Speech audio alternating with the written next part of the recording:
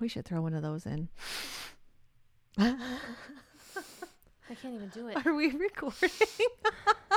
This is my interpretation of you, but it's a really bad one. I don't even have enough to sniff. You know what you need? A deviated septum.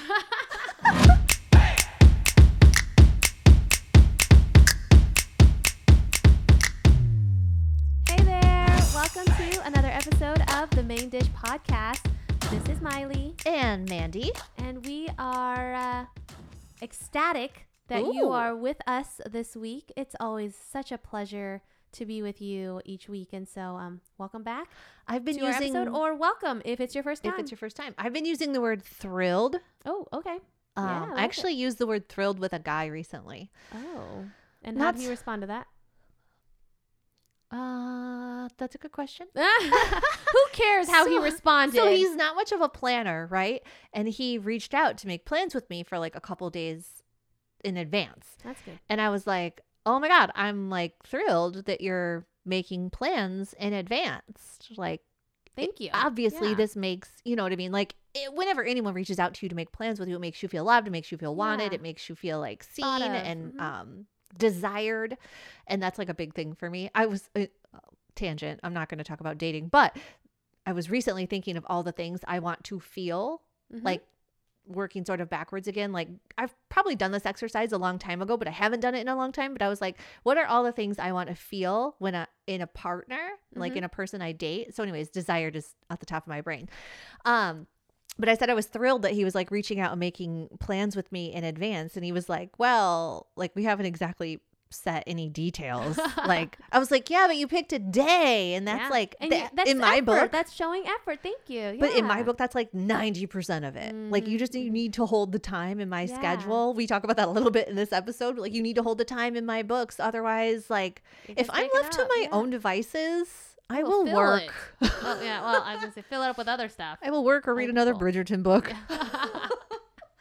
Yeah. Speaking of which, are you on to a new Bridgerton book? Wouldn't you like to know? No, they don't come out on digital, on Kindle Reader until March 30th. So almost in a day, I will be.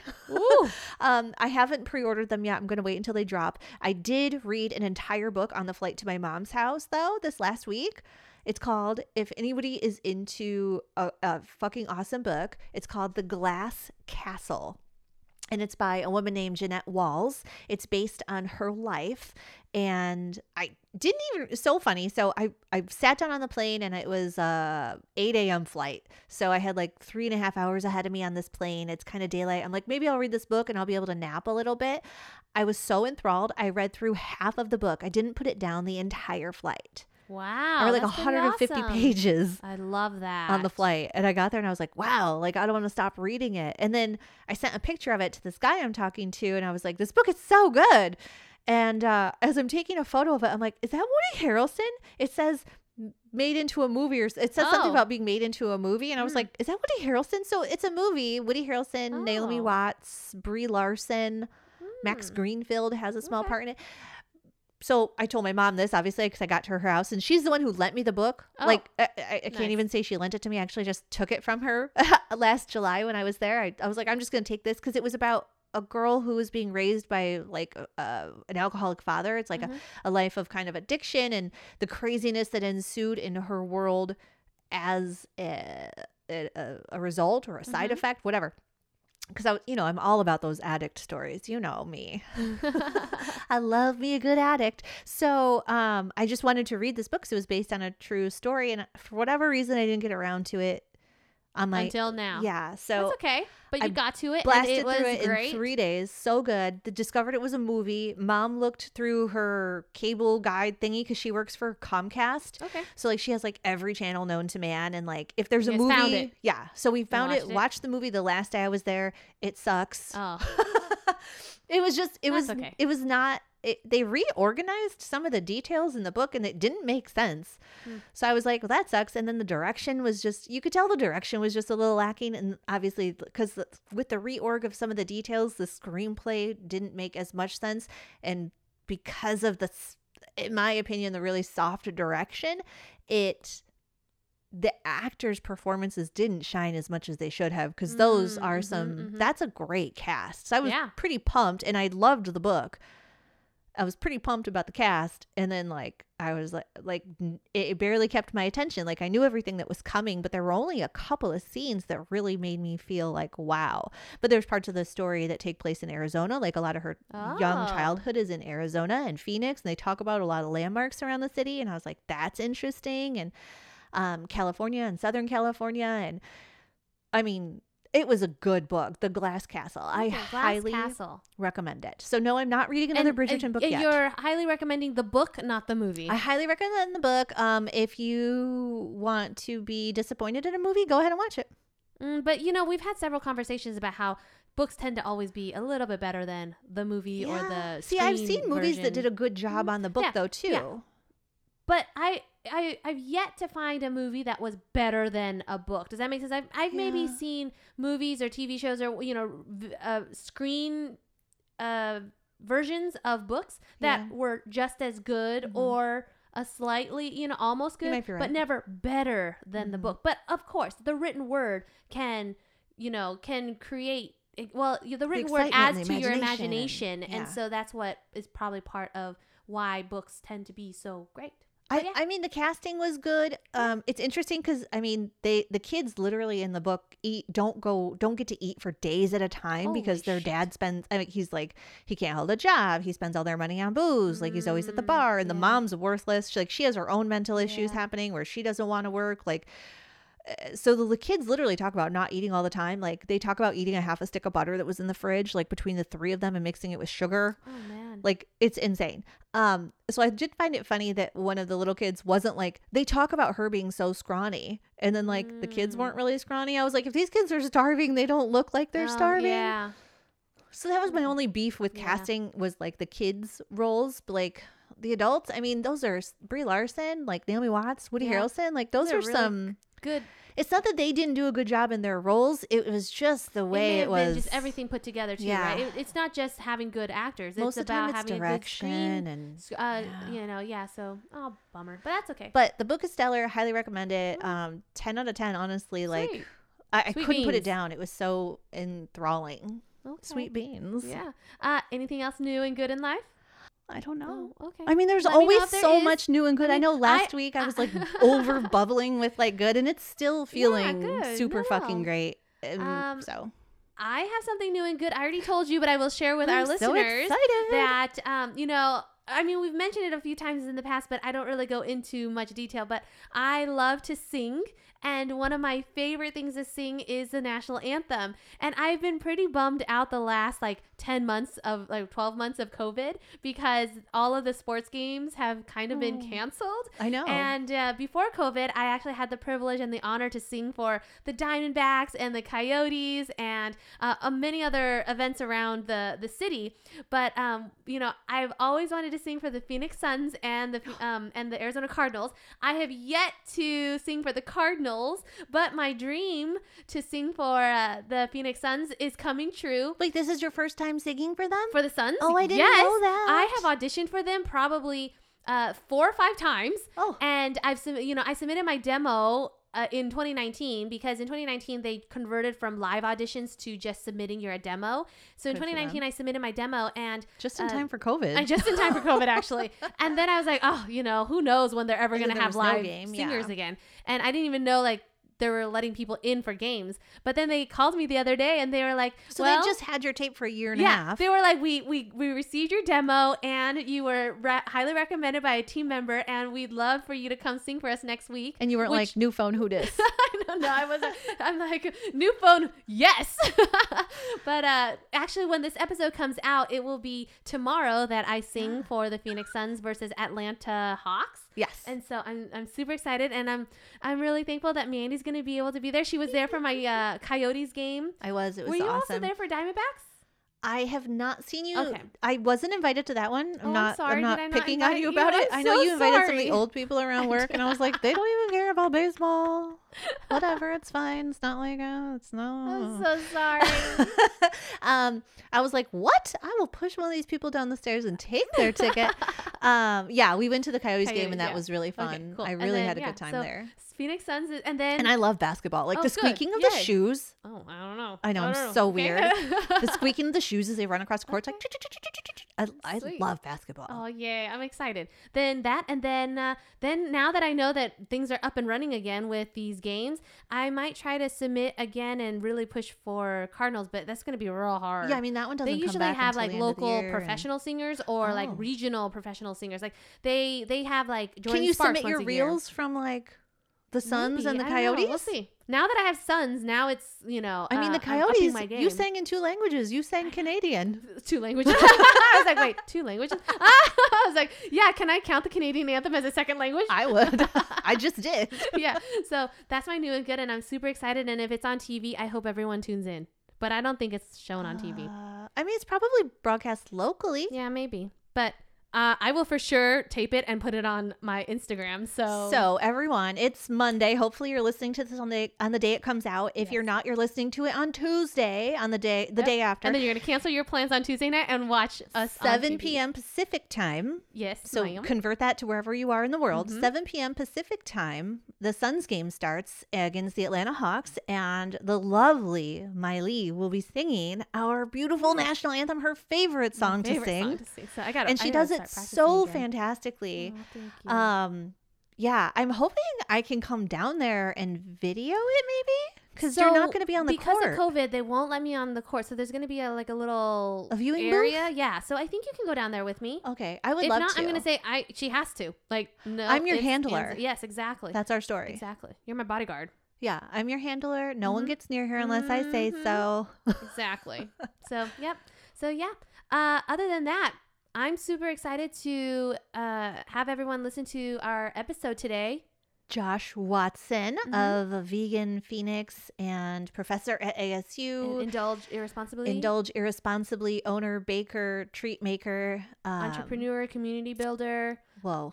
I mean, this guy wears a lot of hats, and Mhm. he is like Full of energy. it's and pretty passion. obvious like why I'm buds with him. Yes.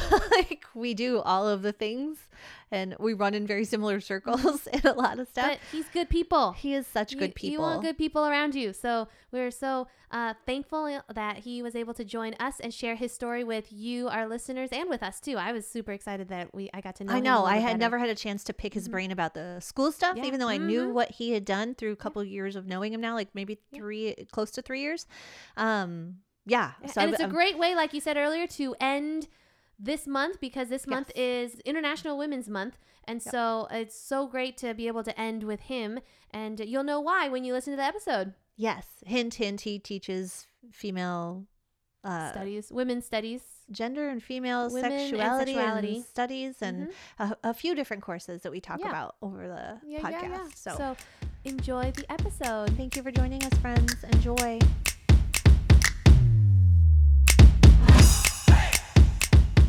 Well, hello, Josh. Thank you so much for joining us on our podcast this week. I'm happy to be here with you two. Aw, we're happy that you're with us too, and we're happy to be with you here. So, how are you feeling?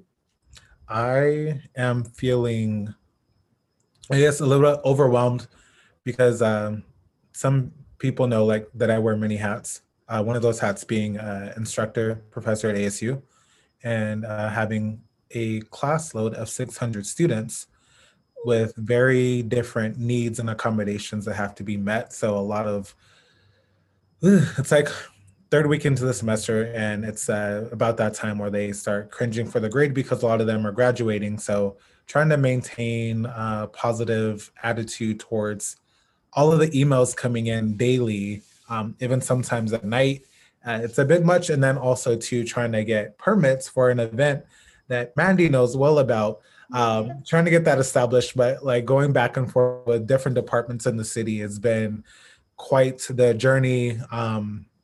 And it doesn't keep me up at night, but it's very frustrating when you think like, oh, planning this event shouldn't be that hard because it's an essential event for people, like a farmer's market or a night farmer's market. Why is it this hard? But then I don't know. I guess there should be like a more easier pathway, but I guess during COVID, it makes it a little bit difficult. But other than that, I baked today, and baking makes me happy when I get to bake what I want. So I made some golden turmeric sugar cookies, and then some regular sugar Ooh. cookies with like some natural Aw. sprinkles too. So Ooh, yummy, yummy. Ooh. Aw. Turmeric, like golden milk, like latte type of cookies. yes, Mm. and then I topped it with golden milk, like a light golden milk frosting, with topped with like a dust of cardamom and cinnamon, and they smell like I don't want to deliver them anywhere. I was like, Miley, can you handle the rest of the show? I'll be I was back like in looking at 40 him, I was minutes. Or we can I just was pick up and just- move over For to real, where I you're was at. just downtown. I could have swung by. yeah, I might take him to the farmer's market, so we'll see what happens. Nice. Well, let me just, if I may, share that I can relate to how overwhelmed you may feel. I also teach, and I do, I've had experience in the past with organizing community events, and that overwhelming feeling. Oftentimes it's because you are so passionate about what you're doing and you just want to do a great job, and you want to be able to create something so special that is meaningful, not either in the classroom or out in the community. And so sometimes I just tell myself, like, I'm overwhelmed because I care so much, and that's a good thing, right? But I can totally relate to how overwhelmed you may feel, and just know that you're not alone, and let us know if you need anything. Thank you. I appreciate that. Josh, are you also still working full time? Yes. Can you tell us and our listeners all about you? Yeah. Like where I Can work? you A little give brief, us- yeah. Tell us give us little a bit bio. about- yeah. Let's see. Okay. I was born in Phoenix, Arizona at John C. Lincoln Hospital. Well, that's Deer Valley, but I don't count like a birth. Like I was born, it's Maricopa County. Yeah. Because I don't claim Deer Valley. Like, oh, I'm from Deer Valley, because I'm not. So I was born in Phoenix, Arizona. Went to all my schooling here except for my doctoral program, which was at USC in LA. But all my high school, elementary school, middle school, kindergarten, all that was here in Arizona. Oh gosh, my first job was Cold Stone. So Ducey, Governor Doug Ducey was like one of my first bosses that I had. Did you know him personally? No, I think I saw him like at a corporate center or something like that for Cold Stone, but that was ages ago, like back in 2004. So I worked there from 2004 to 2006, and then went into banking. Banking really got my foot into like more of the professional realm, because I felt like I wasn't like, it's like, oh, Cold Stone, like I feel like it's not downing anyone that works there now, but it's just, that was like a good starting job for me, just to get experience in customer service before I went into the banking industry. And then in banking, I was there for a while, got into electronic funds transfer and ACH and transfer and all that stuff. And then left from there and met a friend that got me going to ASU. So like she went to ASU and I was in community college. I didn't know what I wanted to do. And then she started bringing me around. So I was like, oh, like I'm gonna meet great people, this and that. So she got me in to like really getting excited. I don't think it was like her, like that's not what she wanted. I think just me being her friend, she was like, oh, come meet my friends, whatever like that. So it's like, cool, like I want to see what your life is like at the university. And I just fell in love like with the whole atmosphere and everything. I was like, this is dope. So I started ASU 2009, started a fraternity 2010. Of course you did. So it's like a multicultural fraternity. And He's then, like, I'm new here. Let's start a frat. I know. Well, it was like there wasn't any like that was around in that area, and I was like, well, I want to be a part of a multicultural fraternity. So me and then 3 other people, we bought our fraternity at ASU, and then graduated 2013. I was very involved at ASU too, like student government and everything. Left from there, pursued a master's degree in social and cultural pedagogy, and did a bunch of conferences there. Met a lot of people. Which is like now really good friends of mine. And then I left after there because I was working at ASU doing student services for Sparks, which is like an organization that helps to do outreach to elementary and high schools, like to get them thinking about college and going to college, specifically ASU. And then I left to USC because he was like, you know what? USC was a dream school of mine. So that was the only school that I applied for my doctoral program. And I said, if I don't get in here, it's not meant to be. So then I got in. I was like, well, shit, like I have to move to LA now. Moved to LA. Was there for 3 years. That's when I found my doctor, Jada. Now she's my little tripod. She's a Husky Malamute. And moved back, or taught in the School of Medicine over there for a while. taught in engineering to high school students, and then came back out to Arizona. Actually, no, let me back up. So while in LA, I went in 2017. I made the conscious decision to go vegan as well too, which turned out for the health. Then after health, it became for the environment, for the planet, animals, everything like that. So more of like a equitable vegan, but also mainly ethical too. And I started a food blog out there called Turnips and Beets. And Turnips and Beets was, I think, Mandy, you probably know this story too, like from like my early stage. From when I met you. Yeah. So I think my blog name was Turnips and Beets, and I would like post different DIY recipes, vegan recipes, how to do like vegan cheeses, cookies, all that stuff. And then I would end every catchphrase with indulge responsibly. So when I moved over back to Arizona, I moved back to teach at ASU, but then I was like, I'm gonna keep this blog going. But in 2018, I was like, you know what? Like people are saying, oh, you should really like your stuff is really good. And I was like, well, no, I don't think so. So the fall of 2018, November 2nd, I believe, I started at the 6th Street Market. And then this is like when I was like finalizing LLC and stuff. I was like, you know what? Indulge responsibly. It's like catchier than Turnips and Beets. That sounds more deceiving, like at people like, oh, Turnips and Beets, and it's like a bakery. They're like, no, like we want some turnips and beets. Like, so I don't want to think it was like a farmer's Give me some market. root veggies. Give me a veggie with some like beets on there.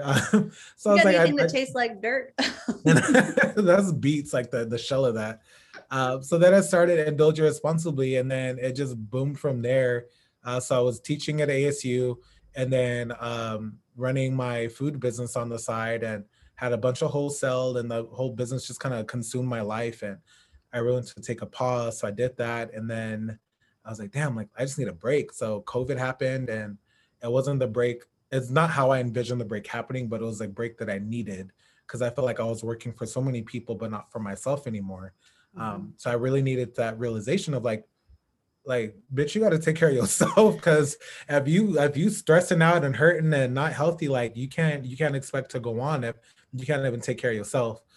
So I got in an argument with myself, and I was like, you know what, like I'm gonna dwindle it down, because I call myself like I'll say, oh bitch, like this and that, and like we argue like back and forth like myself. So that's the arguments happen in my head. I 100% relate to this. Yeah. And I think you Me and I too. may have talked about this story, and anybody, if we have any, continuing listeners here, we have a few, people have probably heard me say that once or twice, that like, I just had this moment where I was like, I'm so fucking tired. I don't want to open up, because I was like on a little hiatus for a summer break, and I was traveling, and I was like, I don't want to reopen. And then the other voice in my head was like, then bitch, don't reopen. Right. So I was like, where'd you come Yeah, from? like, why gotta be a bitch? Like, right? I was like, damn, why we gotta call each other names? Let's be chill. So yeah, and I completely relate to that whole like wearing myself out, and like suddenly you feel like you're doing it for everyone else instead of like instead of what you want to do. It's It's like like the joy and passion. And I was like, I felt like I lost that. So I was like, maybe if I start doing it to where I want it to be. So like right now, like delivering with the few places that I do, like I feel I have more control over that versus like every Monday, every Wednesday, every Friday. And then like, oh, like I want to go out of town. Well, we still need stuff. And I'm like, okay, like I get the whole notion, like people want your business to thrive without you being there. I get that, but it's like, I'm not a commercial business. I'm not like one of these commercial retailers. So it's just me. And then my business partner that helps me out too, now that like last summer. But through all that, like I acquired the Vegan Phoenix account from a dear friend of mine. And Dustin, yeah. So, and that really took off because I think he was just finished with it, and he was going to let the page go. And then ultimately, like I didn't want to take it at first just because of everything that I had going on. But I was like, you know what, this page was like my main resource when I came back from being like a new vegan into the Phoenix area. I was like, that page was my saving grace in the website. So I was like, I don't want that to dismantle or disappear. So I said yes, and then got the page and revamped the page and everything like that too with the website. And now I'm planning the events for it and getting like t-shirts and like trying to get money raised so these events could happen, and then bigger events after or when society opens back up again. So that is leading me up to where I am now with everything happening. So. And did I meet you in 2018? You when did you move here? No, 2017, 2018. I met you in 2019. I know that. Yeah. At the night market. Yes, because I was on the hunt for your Cinnabon on a stick. Oh yeah. I will never forget. I saw that on your page and I was like, oh my gosh, I am getting myself a Cinnabon on a stick.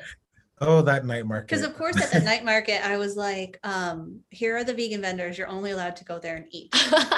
It's just me and you and then Cantaguas. I know. That's about it. I'm like, there's a vegan bun down there. And I think there was like maybe a Oh, hot bamboo, right? Yeah, hot bamboo. And maybe one other thing. Oh, the Mediterranean Magic Truck, she was there. And there was somebody else that had like fries, some kind of crazy French fry falafel. Oh, was that the spiral potato thingy? Oh yeah, the tornado potato, something like this. Yeah, I was like, Miley, you eat at these places. You buy from my friends. And I did. I'm a very obedient girl. I can always bribe her with sweets and bread, and I'm like, and there's gluten-free options, so go down there and get that. Yeah, and she's a good briber too. Like I remember her at the Phoenix Vegan Fest and like slinging samples. Oh yeah. I You and I are wandering. Yeah, you and I are wandering around. I'm like, Josh goes, I thought you were sold out. And I'm like, I am. What are those people all doing? Yeah, I was really proud of myself. At one point, I'm pretty sure there must have been at least like 8 people huddled around the booth. I think Josh and I saw at least maybe 4 people standing around, and I was like, what are they all waiting in line for? There's nothing left. Hey, I get creative. Yeah, and then she's selling samples. That was a riot. So wait, when did I meet you? Because I know I met you at Zen Nights, and it was before you started Indulge. But I remember talking to you about the turnips and beets thing, and then you were talking to me about starting the food business. I think it was virtually, like maybe I messaged you because I was trying to see what vendors were out there, and maybe I met you at Zen Nights. Yeah. I met you at Zen Nights. That's where I first met you, and then I told you, I was like, oh yeah, follow your account, this and that. And then after that, I think that's when we start talking more about like just business and everything and just casual conversation too. Mm-hmm. So yeah, it was a Zen Nights. Okay. So let's back up a little bit. I'm hearing that you have a few different hats. I'd love to talk a little bit about each hat. And so I'm thinking, you have the hat where you're this professor, doctor, and I'd love to hear a little bit about that. But then I also know that I am hearing that you also have like a hat on like as an entrepreneur. You have this baking business. And so love to hear about that adventure as well. And then you have this new hat where you're a community builder. And so we can dive into that too. Am I missing any hats? So I always consider myself a facilitator of gender studies. So the class is Women in Gender Studies, and I'm in the Women in Gender Studies department, but I focus heavily more on gender, but they can't reclassify the title of the class because of accreditation. So it's a Women in Gender Studies class or Women in Sexuality course, but I say gender and sexuality because we talk about everything. So I like to think I'm a facilitator of those conversations and interests. So lay it on me. What do you want to know? I love that. First of all, those are just all words that I'm like, yes. Yes to all of the above. How long have you been teaching at ASU this course? So I started ASU 2018, and I was doing like the intro, like ASU 101 and like the uni courses that taught you how to choose a major and how to do resumes and stuff. But I was like, you know what, this isn't what I want. It's a good foot in the door, but it's not like what I want to be doing with this. So 2019 in the spring, like January was when I started in the gender studies department. And then I was doing women, gender and society. And then women and sexuality came in the fall. And that was like when I first had my first class of 175 students in that course. So that's when I started teaching in women's studies, was the spring of 2019. How did you, like, what got you into this subject area? Like, what's the training? What's the experience? What's the background that led you to be an expert or a knowledgeable person in this area? I don't think I caught what your actual PhD was in either. That's why I was like, let's talk a little bit about what led you to, your doctor, your teaching, all this stuff. Yeah. So my background for education, from my educational background, my bachelor was in interdisciplinary studies. So my concentration was on education and family studies and human development. And then my master's was in social and cultural pedagogy, which focuses on, so the 15% of learning happens in the classroom. I'm doing like a pie chart. So the 15%. For anybody who can't see what's happening right now, his hands are making a slice of pie. And then the 85% of learning happens outside of the classroom. So with pedagogy, it looks at spaces that you learn in outside of the classroom versus the 15%. So mine focus a lot on upbringing, with education, with community, with neighborhoods, like just basically your socio-ecological like map. So like if that's your schools, if that's your churches, if that's your community, the YMCA, it could be activism, it could be advocacy, it could be lobbying, it could be being in a union or something, it could be golfing, it could be sports. So whatever those are. So a lot of my focus tend to be on ethnic minorities or minoritized students of color or just minoritized students. And then also gender, mainly focused on women as well too for these studies. So a lot of my research base happen to be people or individuals that identify as a woman or women.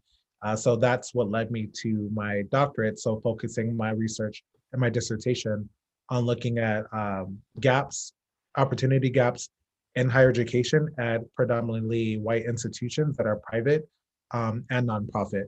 So I can't say what schools I did, but there are two highly, there are two Ivy League like schools in the Los Angeles area. And I'll just say that. And then that study focused heavily on women and how they came to get their degree and the gaps that they face. And that led and guided my research. So then when I got to teaching there, I started teaching at the Keck School of Medicine, and my courses did focus on gender and disparities in health. And when I got to ASU, I was like, oh, I want to do this and teach in Africana studies. But I need to get my foot in the door first. So then once I did that, an opportunity came for me to join as a faculty associate in the gender studies, or the School of Social Transformation, that houses gender studies and justice studies, African American studies, Asian Pacific Islander studies, and everything like that too, in between. And yeah, I just started teaching from there and just fell in love with the courses, and I've been teaching them since spring 2019. That's so cool. I'm curious to know a little bit about your dissertation. Like what was the big finding? What were some of the gaps that did any of that surprise? Like, I guess, what were some of the big things that you found? Which parts of it didn't surprise you and what did? So it was focused on our minoritized students, specifically Black and Brown identified students, college ready. Answer flat out was no. So it looked at student capital, it looked at cultural capital, it looked at different wealth gaps and opportunities and things that they had access to, things that they didn't have access to, if they're a part of any community programs that help focus their transition on attending college, or what that might look like transitioning to them within their respective communities. So although some of them attended these opportunities to get more further into knowing about college and being ready and having like that financial component to being ready, they still weren't ready because when you got there, no one can teach you what it is to be a student. Like, you're in this new environment, you don't know what to expect most of the time, unless you grew up around students, you grew up around this, but it's different once you get there. So when they got there, they said, no matter how much training, how much education, how many programs I did, I was not ready. And this is what not ready looks like. So they felt imposter syndrome, which was one that I kind of expected, but it kind of caught me by surprise because they felt like they were kind of faking it till they make it. So when they get in classes, they perceive that to know what they're talking about so they could keep up with their peers that they felt that were more competent to be there. So getting back around to it, I really wanted them to focus and like really understand that everyone else in here, like there might be times where you don't feel like you belong, but if you look around the room, everyone got here almost similar the same way that you got here. So you deserve a seat at this table, no matter the circumstance, no matter what's going on. And then here are these support networks that could help guide your experience and help support you as a student while you're here at this university or at that university. So really looking at those student stories and like finding what made them to be college ready, what resources were they using.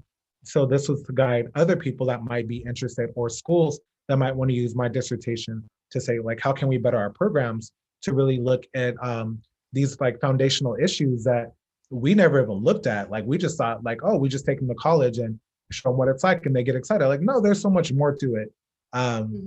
So my dissertational focus and guiding like research and practice on that area, just for how students could be college ready, even though these programs exist, but they still are not college ready. And understanding that that's okay. I totally relate to that feeling of like not being ready and not getting it. Like, I think one cousin ahead of me had gone to college and was in college. She's only a year ahead of me, but there were no college graduates in my family. And kind of like you said, like not being around people that were students, like I did really well in high school. I found high school very easy. I wasn't one of those kids who had to study all of the time. I was the one helping my friends. So I probably got a little studying by proxy by helping friends, but like it was a breeze for me. Like I breezed through math credits way ahead of time and doubled up on English credits. And like my senior year was all electives, like, but my electives were things like accounting and I don't know. Oh, my electives were choir and dance. Yeah, and I did astronomy. theater. We actually had like home ec and ceramics. ASL. I totally did a sewing class. I knitted a blanket for 6 nice. weeks in my senior year. And then I worked in our vocational center and I had astronomy because we had a planetarium in our high school. So it was like, I had a great senior year, but like, and I did really well in high school. And I got into a local college that I was like, great, I can commute from home, but like you get there and it's not at all like the high school experience. It's far more like you're just really accountable for all your shit. Like in high school, it's kind of like you go there because everyone else is going there, but then you go to college and it's like you don't know anyone there. And you have your own schedule. Like all the classes, they're not like it's not like 8 to 2 like high school is, you know, like you might have a class from 8 to 9, Monday, Wednesday, Thursday, or whatever. And then, 10 a.m. to noon. But I can totally relate to some of those, those imposter syndrome or those thoughts or those feelings, because I was the second one in my family, like in my immediate family, I was the first one to go to college, but I had a cousin who had gone to college. So she had gone to college and told me a little bit about college, but I got to college. Was in a sorority, so that's what she told me about college. Nope. I got drunk with the Sigma Phi Epsilon group. Oh, okay. That is one thing. I never got into Greek life, but sometimes I wish I did because I don't know that part of college. Just like a clinger on it. But I can feel that like there were moments during college where I'd get to a class and I would feel like I didn't belong or like I'd look around and there's 300 other people in this class and I would feel like I was drowning because I didn't feel like either I couldn't catch up. I wasn't there on the right wavelength with people. There were things that I was not understanding. And there were moments where there was struggle. I don't think I felt quite impostery in college. I just felt like no one prepared me for what it was. Like the accountability part of it was just so different from what I was used to in high school, and like how much you had to actually try and study and how little the professors went over in class and how much you had to do on your own. It was just, but they're not telling you what to do. That's the thing. That's like the in thing high school, too. grade school, they're telling you what to do. When you get to college, like no one's telling you what to do. Like you manifest your own destiny there. Like that's it. Like it's on. I was wildly unprepared. I started skipping class at least one day a week because I was like, I don't know, if they're not going to teach me much in the class, I guess I'll just read it on my own. I didn't do well in that class, but was it psychology?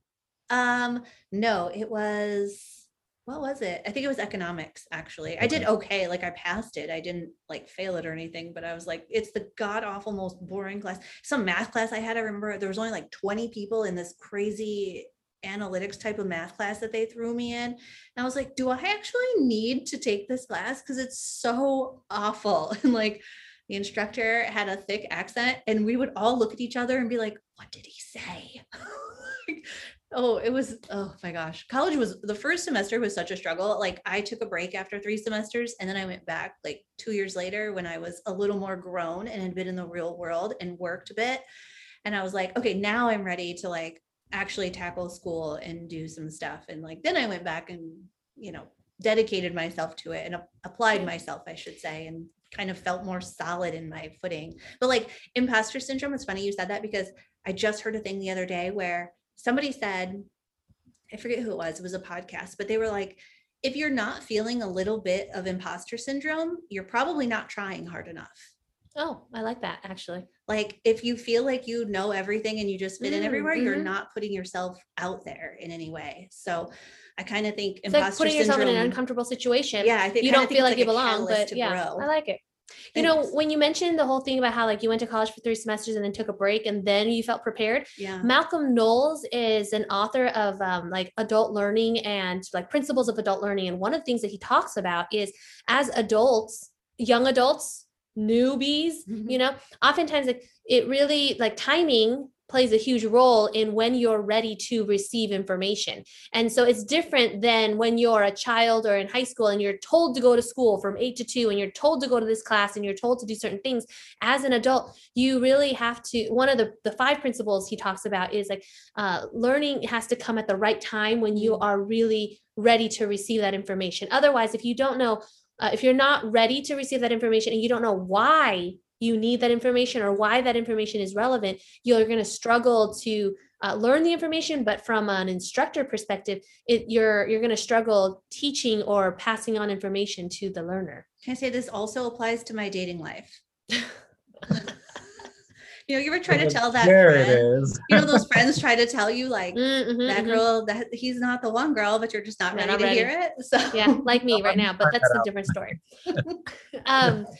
Josh, I'm curious. I know that you had mentioned how like in your dissertation, from what I think I heard you say, like you had talked about strategies or resources and programs that could take place or that universities could kind of implement to help their students be ready. But did your dissertation address anything that, you know, were there anything that, are there any strategies or things that could be implemented before somebody gets to college, like maybe at the high school level or at the home social life level?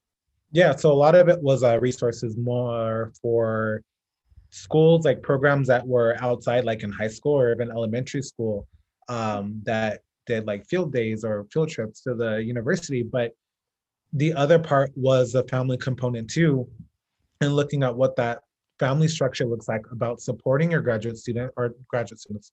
Because USC was predominantly graduate students. There was more graduate students than there were undergrad. People don't know that, but yeah, it's true. I didn't know that either. Yeah, because it's a research institution, so you're going to have more graduate students than you are going to have undergrad. But it was like really teaching and learning about how to best support the person that might be interested in going to college, whether it was at one of these schools or any school. Because you, as a lot of mine, all of my students were participants were first generation college students, and some were even first first generation like Americans too.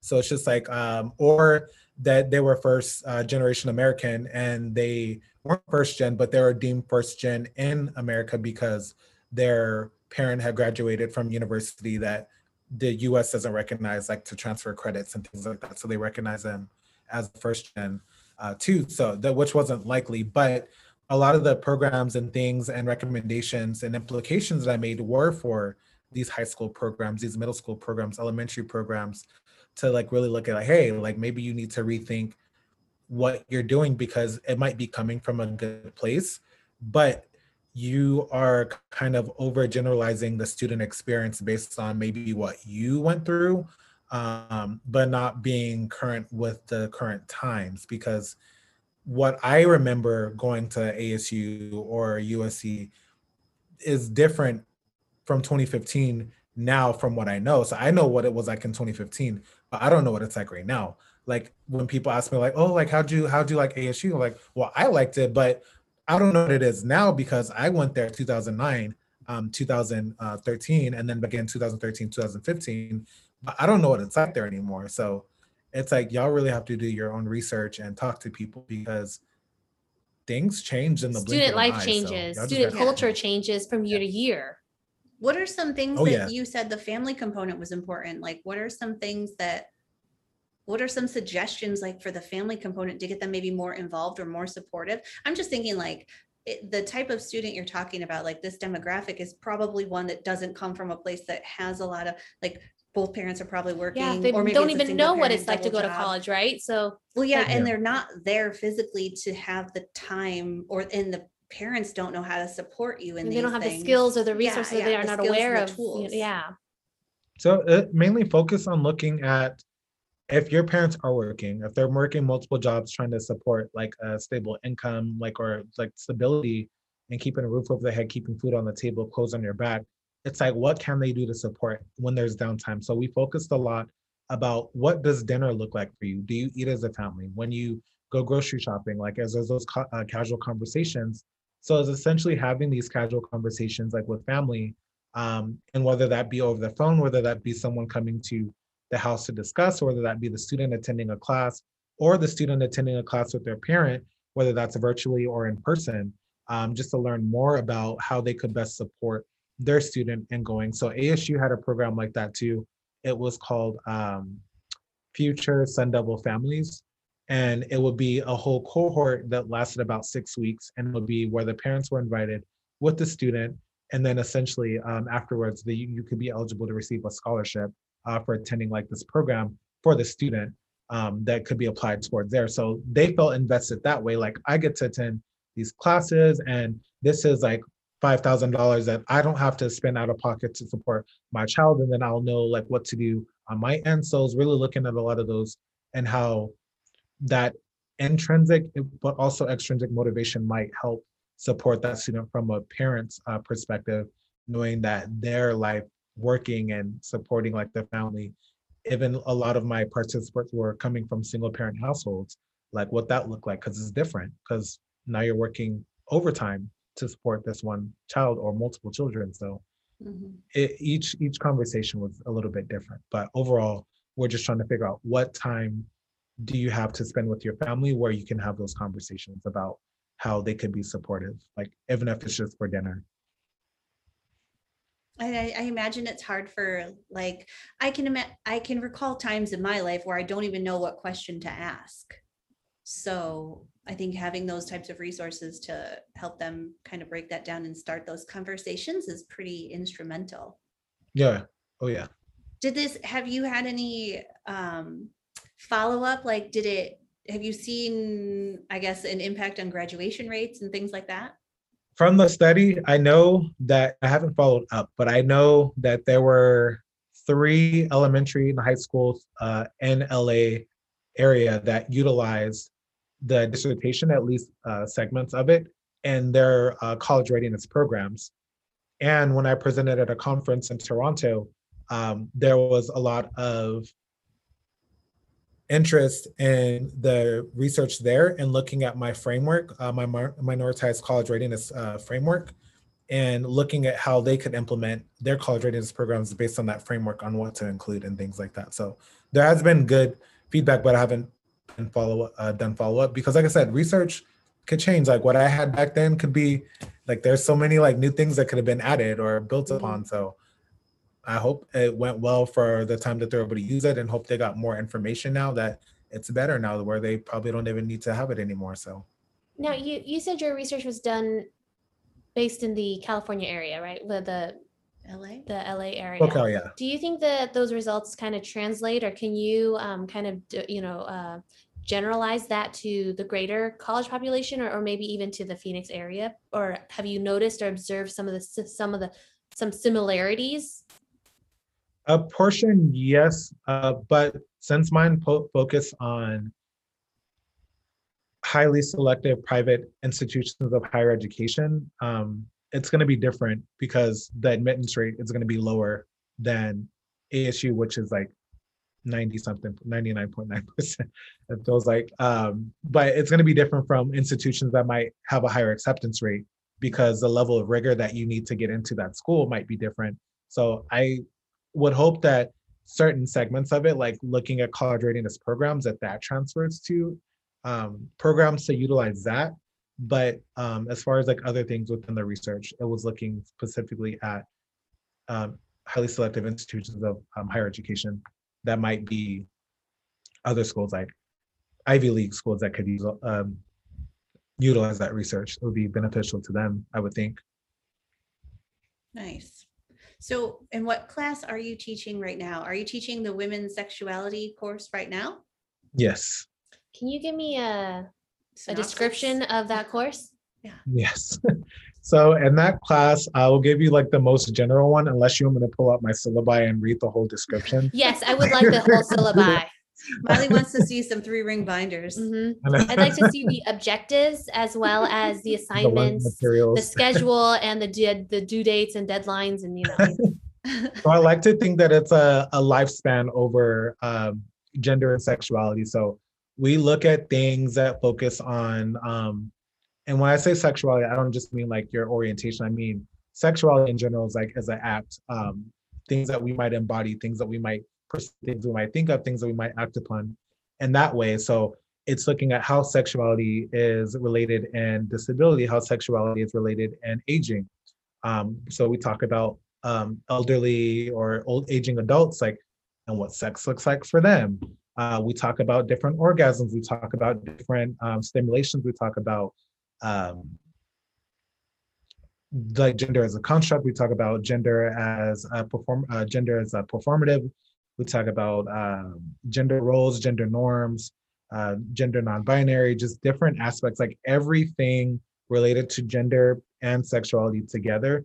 That class focuses on, but since it's so large, those big conversations happen in smaller groups, like when it's in person. I was going to say, what fascinates me the most is I'm really curious how you teach this. Like, I don't think this is a class that you can just, I don't imagine this class is just a class where you stand at the front of the room and just lecture at every class. Like, I'm very curious to hear how you actually teach this and facilitate, like you said, facilitate discussion as well as experiences, right? So that they can really truly understand and learn. So they have, I have research and like articles backed up, and then some YouTube videos and channels and TED Talks and things like that, just to keep it interesting and keep the content going and relevant too. So we focus on things such as like the Me Too movement, slut shaming, like gender policing and everything in those areas. So that and the conversations that happen, like letting the students talk about those. So I'm like, I present, here's what research, here's what society, here's what's going on with this topic.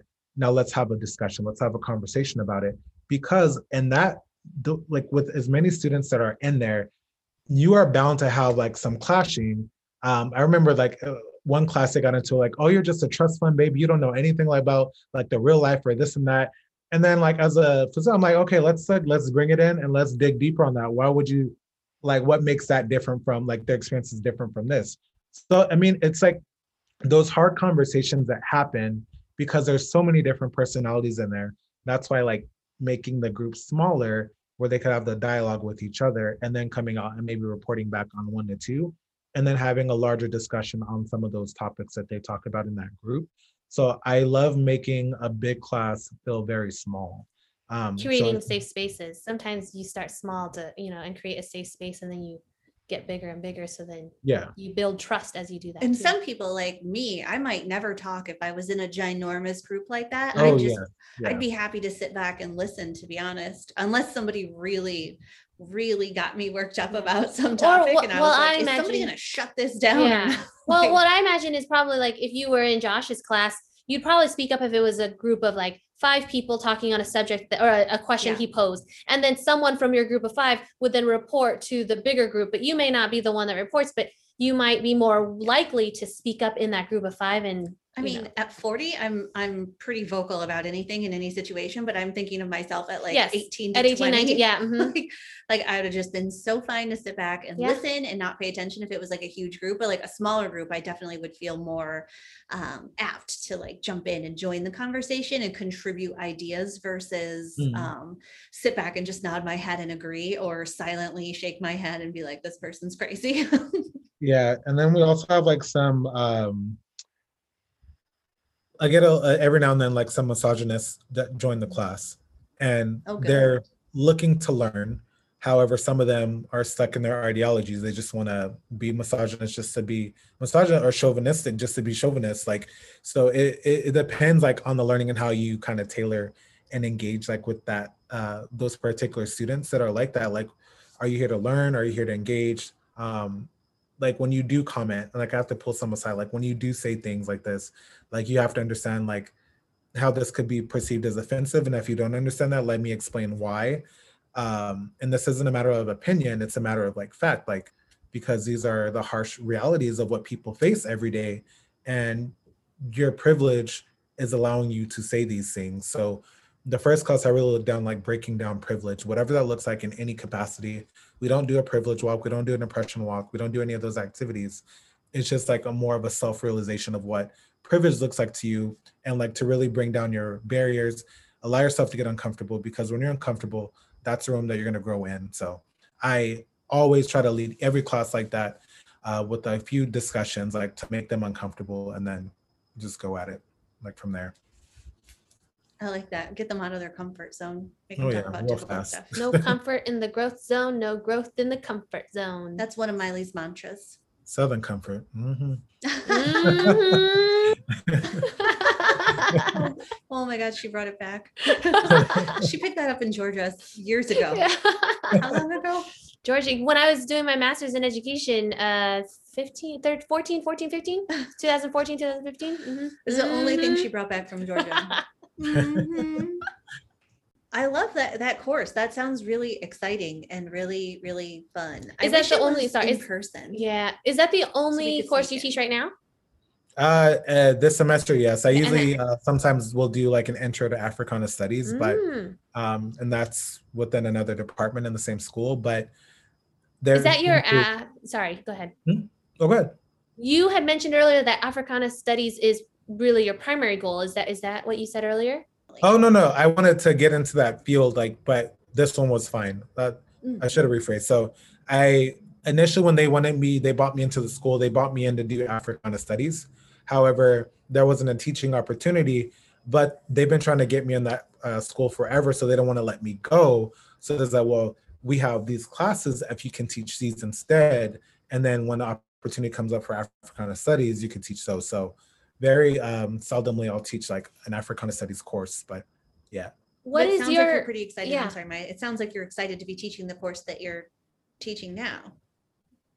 I mean, Your- it's good. Like I like updating every now and then, but I just miss teaching it in person because online is not the same. Mhm. But in person, like you get more, like you can feel more, because my structure for exams is different. So online, I have to do exams because it's hard to grade what I would do for in person. So in person, there's no exams. So there's no final exam, there's no midterm exam. Their midterm and their final exam is essentially whatever way that they want to convey their learning, whatever they got from the course. So that could be a podcast, that could be a YouTube channel, that could Ooh. be videos, that could Be be song. spoken word, it could be poetry, it could be song, Yeah. it could be Art. but if that's art, there has to be like some dialogue attached to it. Of So I'm like, you're course. not just like paint a circle and like, oh, this is my, Oh, that's like, exactly what I was gonna do. like, you need to have some context to it. It's a circle. I feel so whole. Yeah, I'm like, oh, I okay, feel tell me more. You So, like, almost I think think- that, I really like that. And you could still do that over Zoom somewhat. but not for 600 students. Like Yeah, that's Yeah. true. I would not listen, because Yeah. the podcasts have to be like between 30 Mm, minutes if it's one person and an hour if it's two people that you're doing Okay. it with. mhm. And imagine 600 students like Yeah, listening that's true. because a lot of them chose that option. So I was Do you like, have some like super favorite like female influencers? Like, are there any voices that you particularly enjoy, like when you referencing people in your class? Kimberly Crenshaw. Well, I don't know her. Me She neither. is the one that coined the term intersectionality. Mm. Her and Adichie Ndoza Chimamanda. Okay, that was a Oh. mouthful. Say that 5 times fast. I know. I hope I don't butcher her name, but she's the one that talks about feminism and her talks, like TED Talks. And then she was on the Beyonce's Who Run the World. Like she would give like that intro. That's her. I don't know if you saw that. Yeah. But it's I like need to. feminist. Yeah, it's like when she talks like feminist, and then like it explains like what that person does, like what a feminist is, and then Beyonce gets into Who Runs the World, but that's her. That's Chimamanda. Okay, I'm gonna look up both of these people. I hope our listeners do too. Yeah. So Especially what Kimberly is- Crenshaw, because that term is relatable to every facet of your life, because you are an intersectional being, because you are not defined by one thing. You are many things. Like you could be a female, you could also be queer, you could also be a truck driver, you could also be a golfer, you could be so many things. So it's just there's a crossroads, like the person, and you have all these crossroads. So that's what she means by intersectionality. Like you don't have to be defined by this one thing because there's so many things that make you who you are. Right. Like Miley's not just an Asian woman. No. Like she's a I'm dentist, also a a woman. teacher, an entrepreneur, first generation, a daughter. Yes. There's Yes. so many aspects, facets. I have assets too. Let's go with I have many assets Stand up, and let me see. aspects. There are so many facets to you, I think is the word I wanted. You know, to I say. think, I was in this program called Valley Leadership, and one of the facilitators that presented to us one day was talking about how we are made up of so many different stories. And so like she uses the word stories in very much the same way. She said like, I could tell you the story of a little girl that grew up with a single parent. I could tell you the story of a little girl that grew up disabled. I could also tell you the story of a little girl that grew up very timid and shy, but when she learned how to sing, that was her voice. And I will tell you that this little girl is all the same. Like all of these girls from these stories is the same girl. And so it talks about like you are made up of so many different stories that make up who you are and where you've come from and who you are today. It's That like where they reminded me of- all meet today Mhm. is what you are. Yeah. That reminded me of Kamala Harris, like when she's like, "You remember that little girl? That little girl was me." Like when all her debates and everything. So I'm that little girl. We're so lucky to have Yes. her. I was curious. So, what is maybe your next step or your ultimate goal with academia or with your, day job? So with Since it's not Africana studies. no. So my full-time job, so teaching is part-time. My full-time is I'm an admin at a graduate school for behavioral health studies. So I Oh, oversee their student services division. That's my full-time. But with ASU, I've been thinking that if things really shoot off, because I don't want to stop teaching, but at the same time, like I also have to understand that I'm only one person too. So if We all things gotta happen to understand that. blow up, yeah, with the vegan Phoenix stuff or the Phoenix vegan stuff, and it requires more time, then I'd really have to evaluate where I need to be spending less time in. And that's not going to be my full-time job because I love what I do there. I also love teaching. I love baking. And I love doing like the entrepreneurial stuff with the Phoenix vegan stuff, but it's also finding a balance and making sure that I can devote enough time because I can't be everywhere at once. So it's just like a dilemma that I have in my head because I was thinking, and I try not to ever compare myself to other people, but in this instance, I was like, man, like this person is known like specifically for this. This person is known specifically for this. Like, I feel like I'm known depending on what hat I wear around what community or circle that I'm in. That's what they know me for. Unless like they are like my friend, like so Mandy like knows like a lot of things that I do in like the different areas of my life, whatever, but not everyone knows that. They just think, oh, I thought you just baked, or oh, I thought you just taught, or oh, I thought you just like was a grad school admin. I'm like, no, like I do more than that. So it's just me finding a balance in these things or letting something go that is going to be eventually deteriorating to my mental wellness and well-being because I'm trying to do too much at once. There's a lot of overlap between Josh and I's current stories, I guess the last couple of years. Perhaps why we whenever we get on the phone for like a quick 5-minute conversation, it's like 35 to 40 minutes because we're like stories overlapping. It's like full-time this, part-time this, baking this. I'm doing the podcasting, he's teaching ASU, like he's trying to run this Phoenix vegan night market. I'm like on this entrepreneurial kick. I'm like, I'm gonna go back and get my wine certificate. Like, Yeah, that's like true. we're always like we're birds of a similar feather, so to speak. It's like we are always kind of chasing that thing. And I kind of work hard. I don't know. Yeah, I would say I work hard. I don't know. Sometimes I'm my own worst critic. I work pretty hard to make sure that like my social media presence is really kind of aware of all of the things I'm doing. And it's not to brag or toot my own horn, but it's like I am doing other things. Like this isn't the only thing I do. So if you're shooting me a message about cake and I don't get back to you for 24 hours, it's because I'm busy. It's not because I don't want to get to you. Or if you're like, my friends have come to really understand that like, I can't just drop everything and be free on a whim or the drop of a hat. You know, it's like you have to literally book time with me. As weird as that sounds, it's like my happy hours and my dinners and fun time gets penciled in. It's really hard. Even with dating, like I have a hard time dating. I've had a hard time dating because I was so tied to the business for years. And like you were explaining before, you know, COVID forced you into a little bit of a break. It was like same. I would just take all of the orders that came my way, and because I wanted to do it and I was like so excited for it. And then I got to the point where I was like, oh, I forgot that I would enjoy having a life. So I want to date. I want to have a life. I want to do things that aren't standing in this kitchen related. And so, yeah, it becomes like a little bit of shifting priorities and figuring out the new balance. Like work-life balance is one of the things that I love hearing people mention, because I'm like, it's fake news. Work-life balance doesn't exist. It's a total fucking myth to keep you in the rat race and running on the hamster wheel.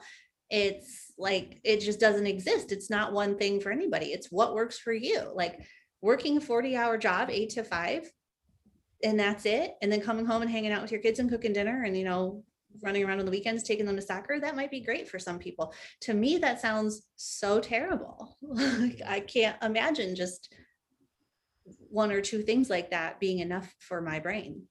When I saw like this whole chart too, and it was like, all right, so make a circle, and then like you draw all the things that you're responsible for and all the things that you want to achieve or aspire to do. And then what you're supposed to do is you're supposed to try to draw a circle, but then if you're not paying like too much or focus on this thing, like that circle becomes kind of squiggly. And you're supposed to make like a round circle. So then you end up like with like a glob, like someone just like threw like a glob at you, and it's like all over the place. And then you like, okay, like I know I need to be putting more energy into this because I see I have a lot of energy here, so I can keep this energy here, but mainly focus on these other areas. And I know for me, that's kind of like what I'm thinking about, like with a lot of the responsibilities that I have now. It's like, all right, like I have energy here, but I need to also focus my energy on these because I'm not giving enough attention. So that could even be family, that could be my health, that could be like exercise, wellness, things like that too, that I've been neglecting. So I would say for any of your viewers, or even you too, like if you never tried it before, I felt like for me, it was very effective to see kind of like what I was missing out on because of everything else that I was missing on other things that were very important to me in order to stay healthy and to be able to do these things. Because if you don't have your health, like all this other stuff is like, Yeah. it doesn't matter. Like my brother's really into mantras, and one of the things that he says is like there's no wealth without health. And when he says wealth, he doesn't mean like wealth as in money necessarily, but wealth as in the things that are important to you that make your life rich and full. Mm-hmm. And so a lot of the decisions he makes, and when he helps me make decisions, he's always, you know, reminding myself like your health, whether it's mental, physical, emotional, whatever, like your health is most important. And you can't receive wealth in your life or quality of life unless you are taking care of your mental well-being, your physical well-being, things like that. Yeah, I missed health as well for like a whole year.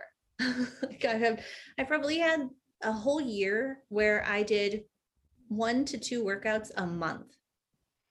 That's so more sad. than me. I mean, and that is like abysmal. I mean, I was coming out of doing spin classes like 3 days a week as a general rule, sometimes a fourth one, you know, like I was used to like getting that cardio in there and walking to the farmer's market and just doing all sorts of things. And I'm a cardio junkie. I love cardio. I like working in some weights, but like, so I bought a spin bike and I was like, nope, I'm going to have this in my house and I'm going to be able to spin regardless of some spin studios schedule. I don't need your schedule. I can spin anytime I want to. So now I get to spin like 3-4 days a week again. And yeah. And I know people look at workouts as like a pain in the ass and something that they dread, but there's no denying how good your brain feels when you are done with a workout. Like it's something you've accomplished in your day, regardless of how the rest of your day went. Like Josh was like, my day was so today. But like, regardless of how the rest of your day went, when you accomplish a workout, it's like, you feel great. You're making me want to go like to Tempe Town Lake and go bike around and run or something right now. I might do that after I'm like, because I'm gonna go drop off these cookies over there probably after I print labels, but I kind of want to go bike or walk around or something. Yeah, now. get some fresh air. Honestly, It's there's good weather. nothing, it always makes me feel better. Like I Pilates class or a spin class, I used to do all the time. It's just, and also if you're used to being somebody who's always giving a lot of orders and I like giving orders, bossing people around. Like if you're used to directing traffic all day, like managing big groups of students and whoever, like 45 minutes where I don't have to think about anything and make a decision on something other than getting out there and sweating is it just lightens the freedom. load. Yeah. So we've talked a little bit about your teaching and, can we talk a little bit about your road to developing and creating Indulge? Yes. How much time do you have? I have time. Okay. I've been waiting to go eat, but yeah. So tell us about Indulge and like let it lead right into the night market. Yeah. Okay. So with Indulge, so when I started, like I said before, like turnips and beets turned into Indulge because that was my catchphrase at the end of every like blog post was, all right, indulge responsibly. So that started because of health and things. And then I was like, like I really wanted to start a business out of that. So after I think I talked to Mandy, I talked to you before I started too. I feel like, because I went to Zen Nights, I talked to you. And I went to Zen Nights to kind of see like what was out there because I don't want to reinvent the wheel. Like if people are already doing this, I know there's a way that you can do it too, but I want to do something a little bit differently. So my thing was like really focusing on organic and like mainly all natural, trying to source like locally as much as possible ingredients and turning those into like bakes and stuff for everybody. So I started November 2nd or November 6th, one of the 2 days at the 6th Street Market in Tempe. And that's also the same day that one of my best friends, Genesis from Basima Sweet Treats, started her business. So we launched both of our businesses at that same market, the same time. And I looked across, I was like, there's another Black vegan baker across the way. You're and like, I was what like, the hell? But I was like, we are out here. Like, I was like, I thought like, cause like when you hear vegan, like I just thought it was like more of like a privilege thing. The more I learned about it, but then it's like after a while, like, that it's like a freedom thing. And there's like so much attached to it that what it could be. But I was like, saw it like something like, I was like, oh, I would never call myself a vegan because like they are entitled, they're this and that. But then after learning and like being one, like I really got more into like understanding like why, and really dismantling those theories. So like with the baking, everything, I really put a lot of that thought into it. So mainly trying to be like soul food, like SOLE, so sustainable, organic, local, and ethical for my products and everything like that too. And then just opportunities left and right emerged. I started doing wholesale, and I don't know why I did that. Because I was like, oh heck yeah, like I always wanted to have my product in the store.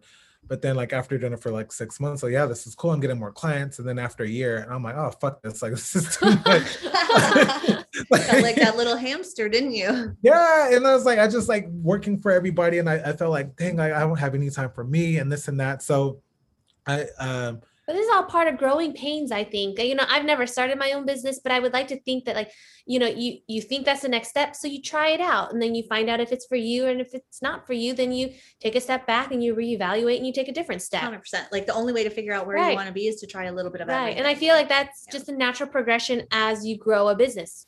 Even though I've never started a business, I would imagine that, that's part of growing and learning. And I just didn't know if it was gonna be my next step. Like I didn't even know if that was. I think it was because someone said, "Oh, you should like sell your stuff." I'm like, okay, like I'll try it. It's and a little like, appealing. The wholesale thing's a little appealing in that you're not waiting for orders to come in. So wholesale, if anybody is curious about vendors that wholesale, we typically sell our food for a slightly reduced fee, so that then the the point of purchase, they can sell it for like kind of a retail price, so to speak. So they make a little bit of profit. but they're kind of taking the hit. Like they're buying it all from us up front. It's not a consignment situation, but we also get a for sure sale, right? Like you're not sitting around kind of waiting on orders to come in. So that's a little bit appealing, but yeah, when it's running you ragged and you're doing it 3 to 4 nights a week and it's not your full-time gig, but it is your full-time gig, it's like it feels like you're drowning a little bit. You're like, holy, like I sneezed and flour came out of my nose. Like this is not okay. I remember blowing my nose once and it was cocoa powder.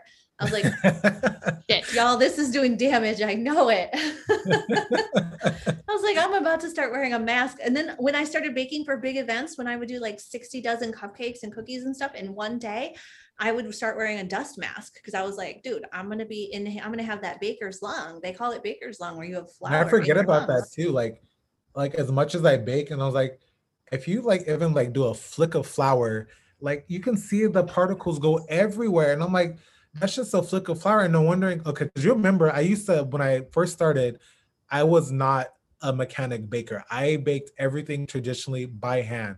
I did not use a machine for anything. And Mandy's like, how's your wrist? Like, cause I would wear like my my copper that I still wear to this day, like around my wrist, whatever, just because I mean, it helps like with blood flow and everything. So she was like, you really have to invest in getting a KitchenAid or mixer because like, she's like, it's so much easier. And I was like, I'm just used to doing it like by hand and everything. So once I got the mixer, it changed the game for everything. The only thing I still make by hand is the cinnamon rolls because I like being traditional in that sense with enriched dough. But everything else, like if it's like cakes or I think scones are the other thing that I make by hand too. So I think scones, cinnamon rolls, any type of roll or bread, I will make by hand. I will not use a dough hook. I will not use the KitchenAid for that. But cookies, cakes, and all the other stuff, like that's all going in the KitchenAid. Funny, cakes I actually still do by hand, but it's because I bake such big batches. I don't have a KitchenAid big enough for that in my house. I just bought the Pro and it's very nice. What That's size the one, is it? because mine, I had the tilt. So the tilt one is where like the bulk of it, the head of it comes back, and then you put the wire risk on. But the base of it was like you have to kind of turn and adjust your bowl, your quart bowl into the little grooves on there. But with the Pro, it sits in these hooks and it latches onto the back. So when you mix, you don't have to worry about those hinges coming off and like your dough going comes loose and so many times. I was like, I have one of the Pros, like with the orange cord, like it can go in a commercial kitchen. I think it's only, I mean, I don't want to say only, some people are like, what the, but it's like, it's a 10 quart. So it's a big, I call it the mama. I have like the 5 quart. Yeah, I have the 5 quart and then I have the 10 quart and I call it the mama. There's my mommy and my daddy mixers and the mama's the big one. Yeah, I need that because like for the night market that would have been perfect. No, take that back.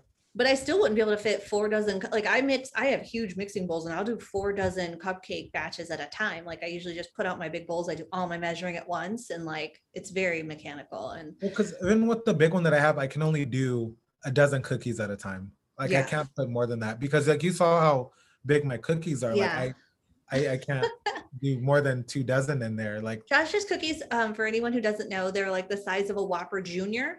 I don't know what else would be a good, like a chicken sandwich. Like, I don't know, like they're a big ass cookie. They weigh like a half a pound or something. How much did you tell me? For me to weigh it, I think it was, I forgot how much it, I mean, because I think I measured it in ounces, but I forgot how much it was. But yeah, because I was like, how much do these cookies weigh, dude? They're huge. Because I was doing like big 3-ounce cookies, and I was like, these cookies are giant. And I think it was like 6 ounces. Yeah, you weighed one, and it was damn near 6 ounces. I was like, oh my God.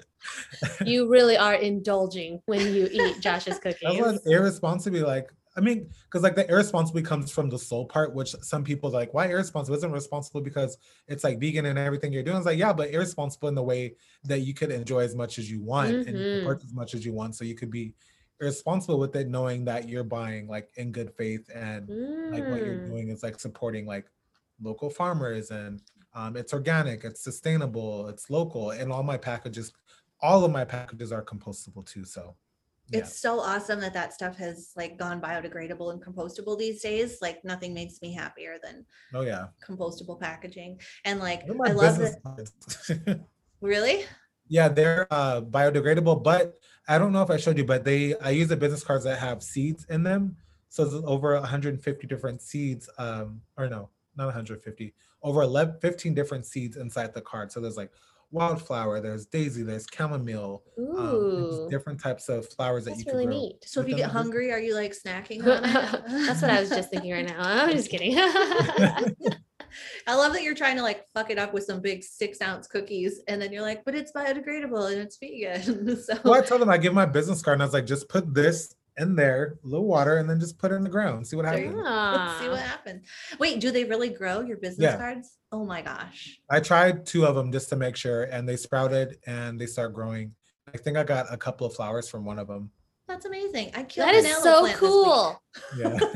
I told her to go dumpster diving. Actually, no, that was the poinsettia. Yeah, so I told Miley today when she got here, I was like, I think I killed the aloe plant, and the bamboo's still alive, but the poinsettia's dead. And she says, Maybe the poinsettia is just sleeping. I mean, it only grows and blooms during the winter, so maybe it's sleeping right now. And then she goes, well, it's sleeping in the dumpster. And I'm like, oh my gosh, poor little plant. It's thinking, oh, here I am, just minding my own Taking a business, nap. sleeping. And then I wake up and I'm in the dumpster. oh yeah. She's like, well, it's just taking a nap. It's just dormant right now. It's not Yeah. in season. I was like, oh, it's sleeping in the dumpster. Well, that's how, why like, vegan tulips, I though. I have these 2 orchid plants that have just been dormant for 2 years, and I just kept watering it. And then one day it blossomed to blood, and then like 3 orchid flowers, and now it's back to dormant. And it's just, I think it's, I Well, really so killed it, those but are I'm still high watering it. humidity- Those are high humidity plants. So oh, Josh is like Uh, the plant king. Oh, I Yeah. started Just dawning on planting. me that we're talking. I about just got a plants. wandering Jew last week. What? Do you know what a wandering Jew is? It's really have pretty. 2 of 'em I have a here. purple one. Is this Is the appropriate name for it is. Yeah. Well, no, the Well, actual there's name is like several different names for Transvier it. Tierra. Yeah, And but that's close. Nailed it. and I also have a one of my friends, Katie Martin. She propagated her monstera and gave me some root and stem stuff. So I'm gonna grow a monstera, and then I have 2 succulents because hopefully they don't die on me. I'm very good at killing plants. No one can see, but Josh is looking around his house right now as Miley's naming plants. And I know he's counting up his plants right now. He's like, I have 97 house plants. 200, over 250. Oh my No God. way. I want to come visit. I'm inviting myself over. Whenever I see him posting at a plant shop or something, I just send him a text and I'm like, intervention, intervention. Well, I just got this one that's hanging above my head. It's a silver splash. That's a type of pothos, but it's like very like long. Ooh, I like Mhm. plants that hang down the leafy. And the I would vine love stuff. a little installation on my wall. There's a local company, I forget his name, and he does these little installations on the wall with air plants, like shit that I don't really need to take care of much. Those are That's hard to take care of. they're hard to take care of. I thought I just would like spray them and throw them on and then put them back on the Those wall like for to a be while. submerged in water twice a week for 45 minutes. Air plants? It's a lot of work. Why do they call them air plants? Well, I mean, they Fucking grow liars. like naturally, like on trees in the air, but it's just you still like some people like I hate when they put the adhesive on there and stick it in something like to make it like look fancy. But I was like, no, it's gonna die eventually or dry Yeah. out. But they need Alright. moisture. They need to be soaked. I'm like gonna get a looking at fake one plant. that Fuck my it. roommate got again. I'm gonna get fake plants and put them on my wall installation. I can't. So I threw the poinsettia away because the sticks looked dead, and I just couldn't take looking at it. I felt like a failure, and I couldn't look at it. I was like, it's gotta go. Yeah, sometimes they'll give come up on back. it. Sometimes it's just like out of their season. I was I gonna will- say the ones that do come back are the tulips, like because you could take the Mm. bulbs from those and make sure they're dried out, and then when it's tulip season, like right now, then you could replant them and then they'll grow back Oh, out. My again. mom's Interesting. tulips are coming up. My mom has a green thumb. I didn't get any of it. The only plant that I had that I grew for a couple of years, I was given by a coworker a long, long time ago. My mom came over my house, breaks a little piece of it off, takes it home, throws it in water, does this whole propagating thing. It gets roots. She builds a big plant. Like a month later, my plant died. I said, you took the only good part of my plant. Beef. I was like, you stole the only healthy part of my plant. That's the only excuse. It's the only way this could have happened. So wait, we interrupted you on your indulge irresponsibly. I don't know where we left off. Oh yeah, and then we were gonna kind of dive right into the night market thing too. Yeah, So- how you got to Okay. planning Yeah. this market. So with the Indulge, I think that was pretty much it. Like I'm in a space now where I'm trying to figure out like I want to call it pivot, like more of a pirouette. Um, or sachet, or like I'm just trying to figure out what to do with it. I know I don't want to let it down because every time like I think about like, oh, like I'm gonna take a break, and then someone posts like, I just had the most like amazing cookie, blah blah blah, this, and my wife was having a bad day, and then I brought her home a cookie, and then just like changed her, and it's like I don't like I'm gonna miss that like if I don't do that, but then I also shouldn't be responsible for like those little joys either.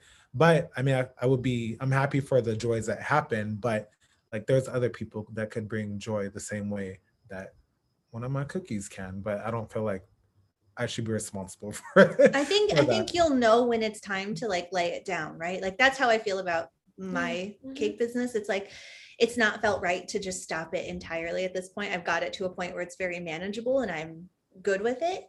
And it just doesn't feel right to stop it just yet. I think Yeah. if and when that time comes, I will know. Or if and when all of a sudden I'm gonna make it something bigger, like I will know. Well, because my cousin, like we talked for like hours on the phone, but she was like, you know what, this is like your baby. Like you like bought this thing out of nothing and like you turned it into this like big thing. And now like you could get to that point, like because like people know who you are, what you do, what the business is, that you could even get to the point like where you could just hire people and just manage. Like I think that's the goal for a lot of businesses. Like you could get to the point where you just oversee and manage operations. But I was like, I don't even know if I'm gonna do that. Because I it's just there's other endeavors and baking was nice for a while, but like when I close my eyes and I open them, I like think 5 years later, 10 years later, I don't necessarily see baking in there.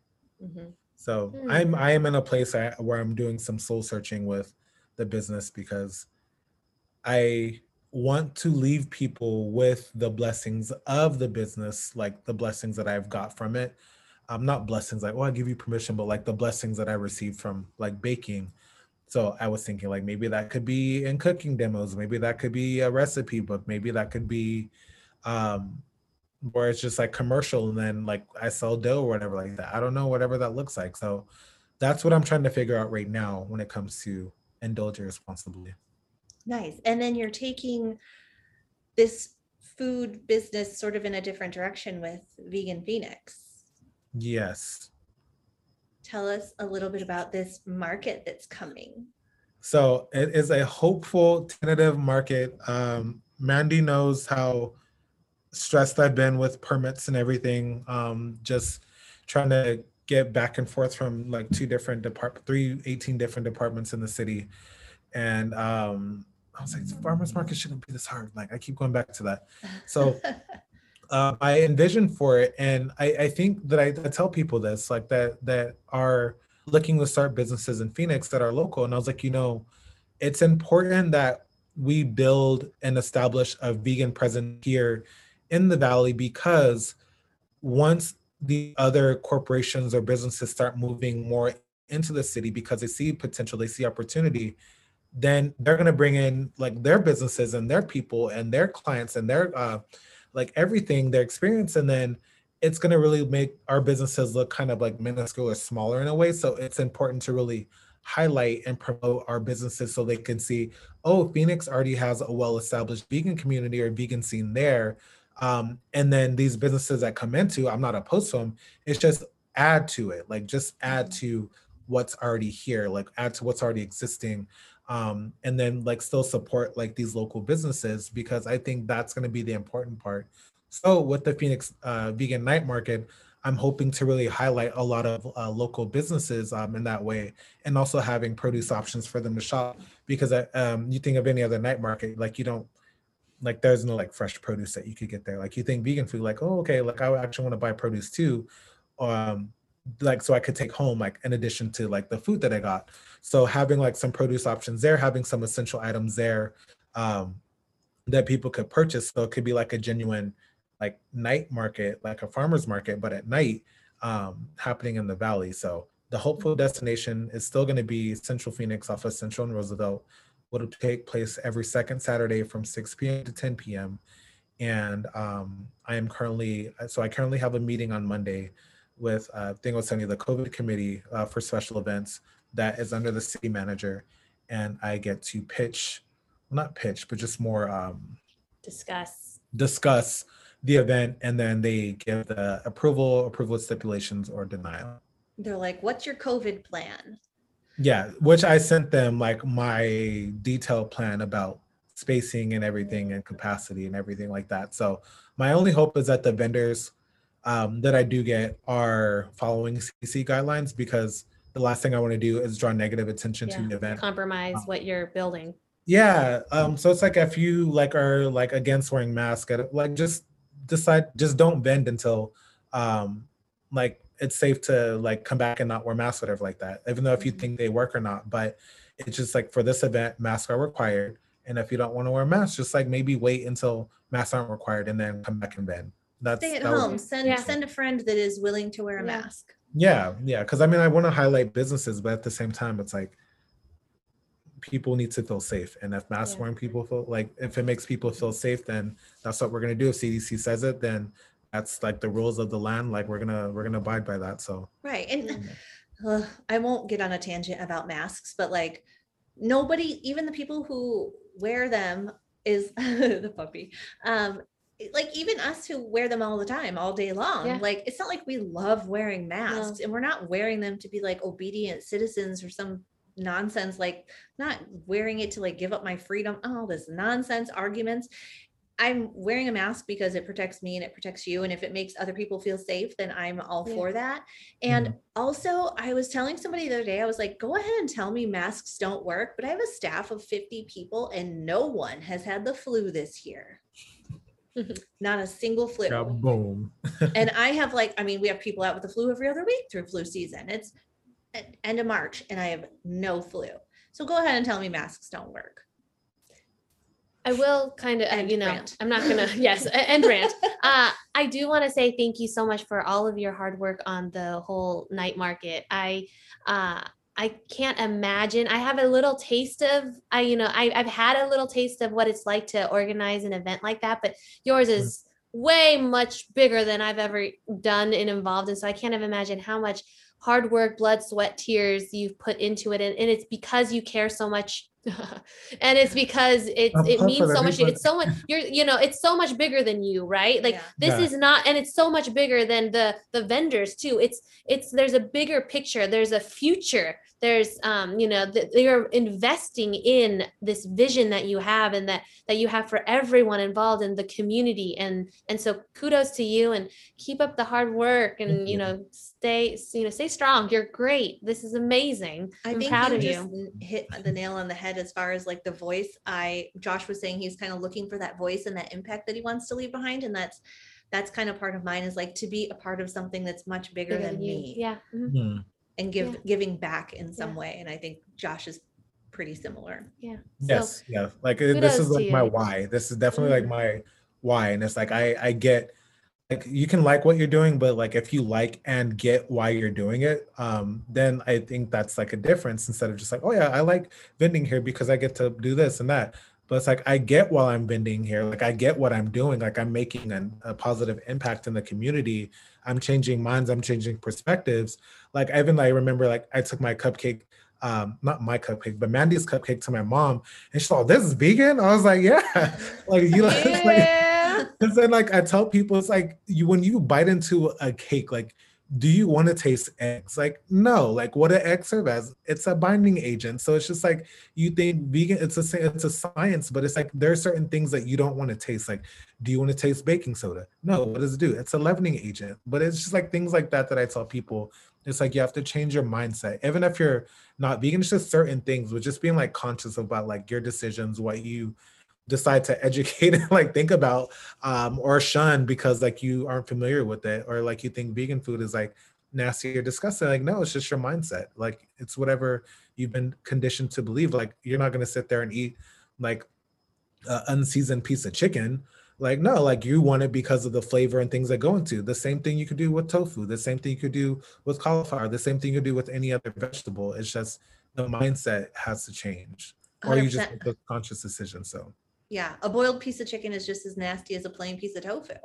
Exactly. Yes. And mushrooms. Yeah. And mushrooms. Josh hates mushrooms. I love mushrooms. I'll have all your mushrooms. You can. Somebody online posted something about oyster mushrooms the other day, and she was not into the texture, and she kind of described it in a way that like literally gave me the shivers because I'm pretty fussy about mushrooms. And I was like, ooh, I don't want any of that. Well, thank you so much, Josh, for joining us tonight. Are there any last comments or anything you'd like our listeners to know? And please throw out your handles where we can find you. No, it was a pleasure. Can you hear me? Because my connection is unstable. We hear you. Okay, cool. So I want to thank both of you for having me here and giving me this platform to talk and get to know y'all more, and then get my story out and just things that I've been working on. So yeah, my handles, you could reach me on Instagram at Vegan Phoenix, or at Black Phoenix Vegan, or at Indulge Irresponsibly. And then the one for the Phoenix Night Market is going to be at PHXVNM, but that one's it's a blocked private account for now. But outside of that, you could also reach me via email at phxvegan@gmail.com or on the web at phoenixvegan.com. Phoenix Vegan all around. Yeah. That's awesome. I'll be sure to tag all of this in our show notes as well, so anyone listening can read the show notes and find Josh that way. And obviously I'll tag him, and we'll be sharing things on Instagram, so keep an eye out for those things. Thank you, Josh, for hanging out with us. Thank you. Have fun doing your deliveries tonight. Enjoy that little bike ride. Get you a snack. I'm gonna try. Thank you, ladies. All right. We'll talk to you soon. Bye. That was awesome. I'm so glad we were able to get that done. It went a little long, and we had a slight technical difficulty at the end, but it's fine. It worked out well. It was great. And it was good to get to know him. I mean, like I said, I've known him for about 1.5 years, but I actually never got to hear his story. So I really liked hearing his story. I liked It's actually been about 2 years. I think that was. No, it'll be 2 years this fall. 2019. It was April. It was really? Easter weekend. Oh, COVID took my memory. COVID took a whole year from me. I know. Anyways, it was really great getting to know him and hearing his story. And I never knew that he taught women and sexuality. That's actually a really neat course. I might, That's what is it? like, Zoom drop or person, Zoom bomb. We need to go. Yeah. Yeah, totally. We're and auditing your class. Yeah. Obviously. 2 women of color. So that's pretty cool. I really appreciate and respect that he leads, a class in a facilitated discussion with 600 college students about such a great topic that is so important to be discussing. So kudos to him. And, he is just a hustler, and I love the plants, and it's just pretty great to get to know him. So that the whole thing was a fun time. I'm really glad I asked him to join, and he said yes. Yeah. Thank you all for listening. As always, please look us up on social media. We are on Instagram at The Main Dish Podcast, on Facebook at The Main Dish Pod, on Twitter at The Main Dish Pod. Our website is themaindishpodcast.com. It is about to be under construction. But you can go there. There's not a whole lot there at the moment, but we're working on it. Smiley's working on it. Yeah. I'm just going to give her things to do. In the meantime, listen to our episodes. Please like our episodes if you like them. Give us feedback, what you don't like, what you do like, what you want to hear, what you want to get from us. And please, leave a review too if you can. We'd appreciate that. Follow and leave a review. And share us with all your people. Please, if you enjoyed what you heard here, do share on your social media platforms, or just tell all your friends about it. Just start talking about these 2 crazy girls that are sharing stories from Phoenix. Yeah. We love that. And we love you. Love you. All right. See you next week.